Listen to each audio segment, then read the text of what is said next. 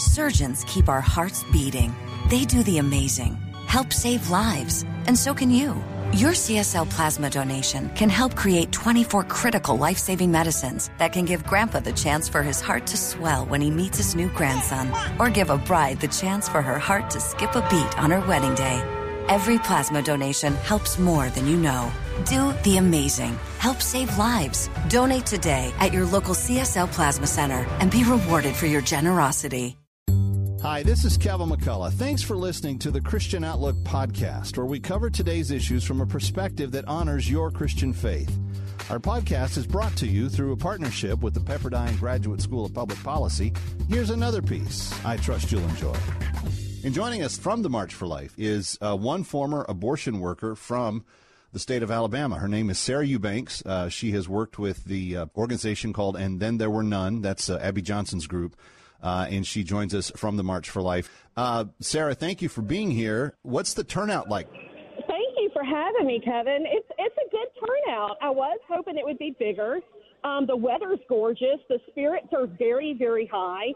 There's been a couple of pro-choice protesters, but their little groups are quite disorganized, and ours are strong and proud, and we've got this today. Now, in years past, in fact, since Roe v. Wade went into effect, the March for Life protests have drawn more people to Washington, D.C.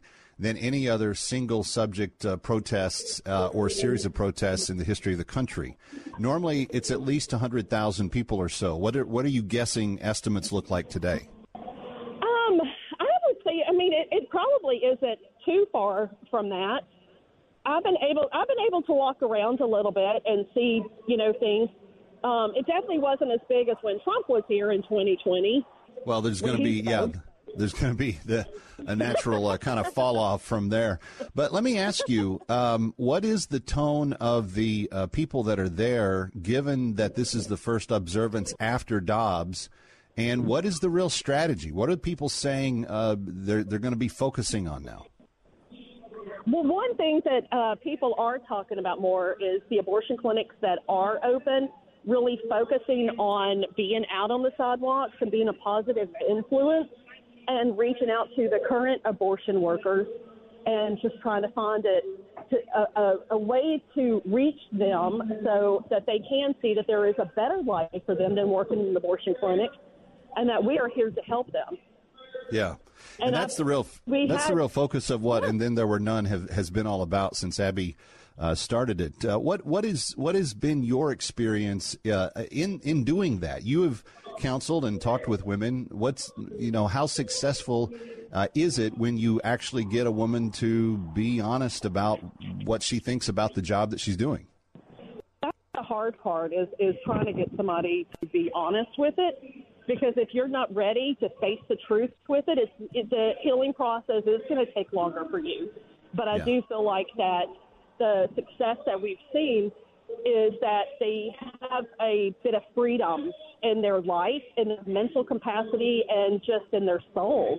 Because what you're doing, you're literally, when you're in a Christian clinic, you're surrounded by death. And that's just nothing but despair. And so when you finally have that freedom, it's just a great relief. And one of the nice things with And Then There Were None is there are licensed counselors to be able to reach out and talk with. There's healing retreats.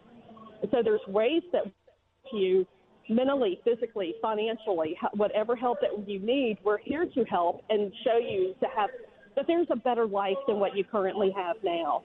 Yeah. What was your own personal story, Sarah? How did you come to work with them?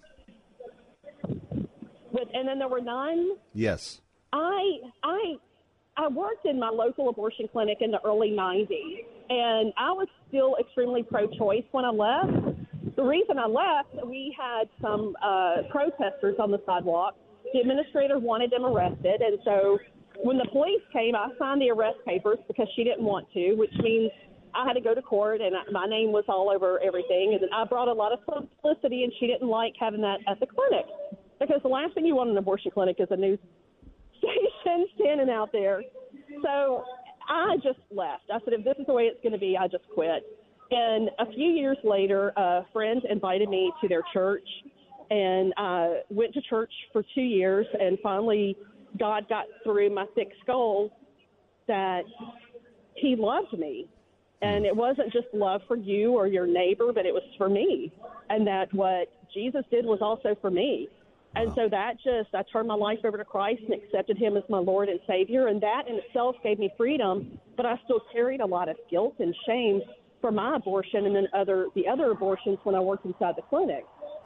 And I reached out to a friend who guided me to go through Surrendering the Secret to heal from my abortion. And that facilitator asked me if I knew Abby Johnson, and I assumed she was local. And I said, no, does she go to your church? And she said, no, she was a Planned Parenthood director, and she's now pro-life.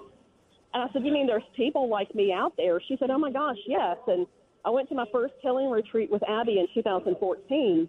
And so I've been a part of the ministry since then. And just through their guidance and everything, I'm able to be free. I know I keep using that word, but there's just this beautiful freedom when you let go of any kind of shame and guilt from darkness that you've had in your life. And I'm just so grateful for everything that I have now to where I'm able to speak about things. And I just hope if I can just help one person, then it's just worth it to me. Certainly. Well, that's inspiring, Sarah, and I'm hopeful that other people will hear your story and continue to respond. I would really like to see some really good strategies coming up from the new version of the pro-life movement now in post-Dobbs era. There's some strategic states that need to be targeted. I certainly host from one in New York. We have 4 zip codes that have more abortions than babies born each year, and that's a tragedy. And we need all the help we can get here in New York. But California and a handful of other places are even doing abortion tourism now, where they'll fly you in and pay your bills to have your abortion. It seems insanely wrong and evil, but it is the world that we're living in, and I'm just grateful for people like you and everyone that's out there fighting the good fight. And it just makes me sad to know that there's still so much darkness out there. And I do want to say thank you for your support, because that means a lot to me. We had I'm part of a documentary that Abby worked on, and it's coming out this year. It's called She Was Stronger. So It shows me and Adrian and Nayeli, and it's a 35-minute documentary, and that's going to change people's hearts and minds. And a lot of people see abortion workers as these evil demons, and we're not. We were just lost and didn't understand the concept of everything, and there's just so much peace when there's life. When there's life, there's no lies. It's just all. I was pro-choice.